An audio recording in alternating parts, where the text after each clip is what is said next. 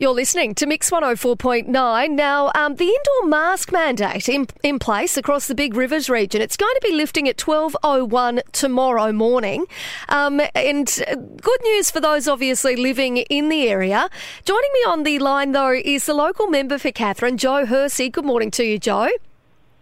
Good morning, Katie, and good morning, listeners. Now, Jo, I think this probably came as a bit of a surprise. There was no fanfare with this announcement that the masks are coming off for the Big Rivers region tomorrow.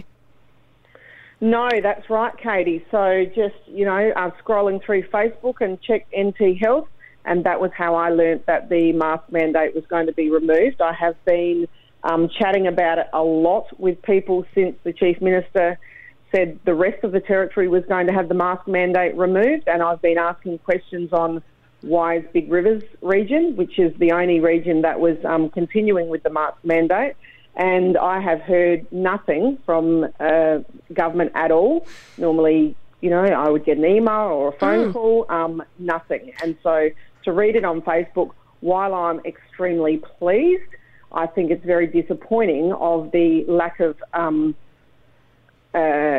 communication over this issue when we're the only ones left with the mask mandate. Jo, do you reckon... it can be removed on Friday? Yeah. Why can't it be removed today? Jo, do you reckon the people of Katherine and the Big Rivers region even realise that this is the case for Friday?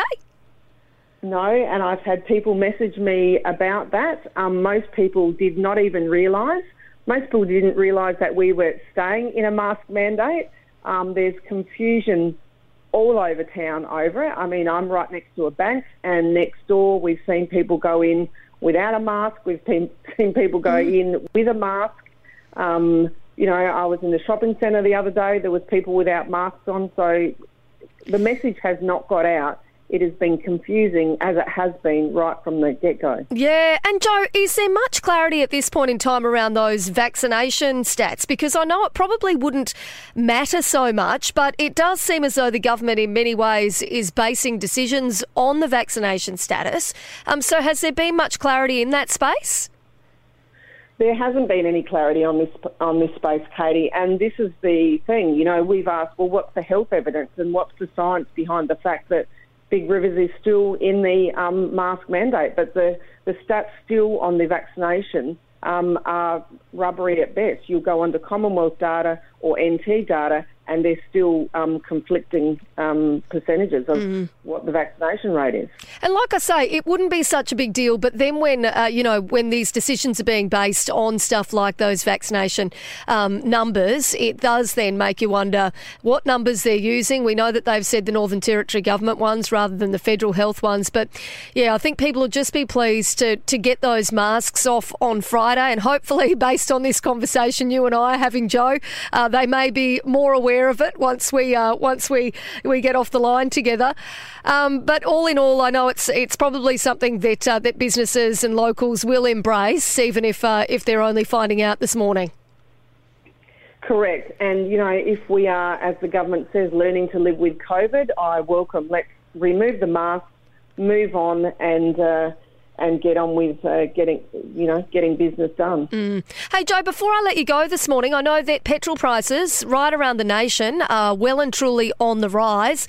Around Darwin today, we're looking at sort of $2.05 for unleaded, diesel up to $2.09 in some locations. How's it looking around the Katherine region? I understand you've also been to Tennant Creek recently as well.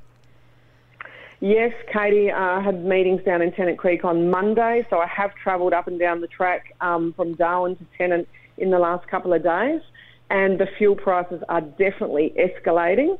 I know when I put premium in my car the other day, it was $1.90 or something like that just in Katherine, but it was over $2 between Katherine and Tennant Creek. And I did see that the fuel prices are escalating all over. So, this, now that everything's opening up and people can move around, this is going to have an impact on, freight, on flights, just when we can start getting back up and moving around, that's going to impact people greatly, I think. Yeah, it most certainly is, and we are going to talk a little bit more about it this morning. We'll catch up with Louise Bellato and talk about it from that real transport and freight perspective. But, it does hit you at the hip pocket, there's no doubt about it. No worries. Thanks, Thank Katie, you. and thanks, listeners. Thank you. You're listening to Mix 104.9, and love to hear from you this morning. If you've got something on your mind, feel free to send us a text, or you can send us an email, 360@mix1049.com.au.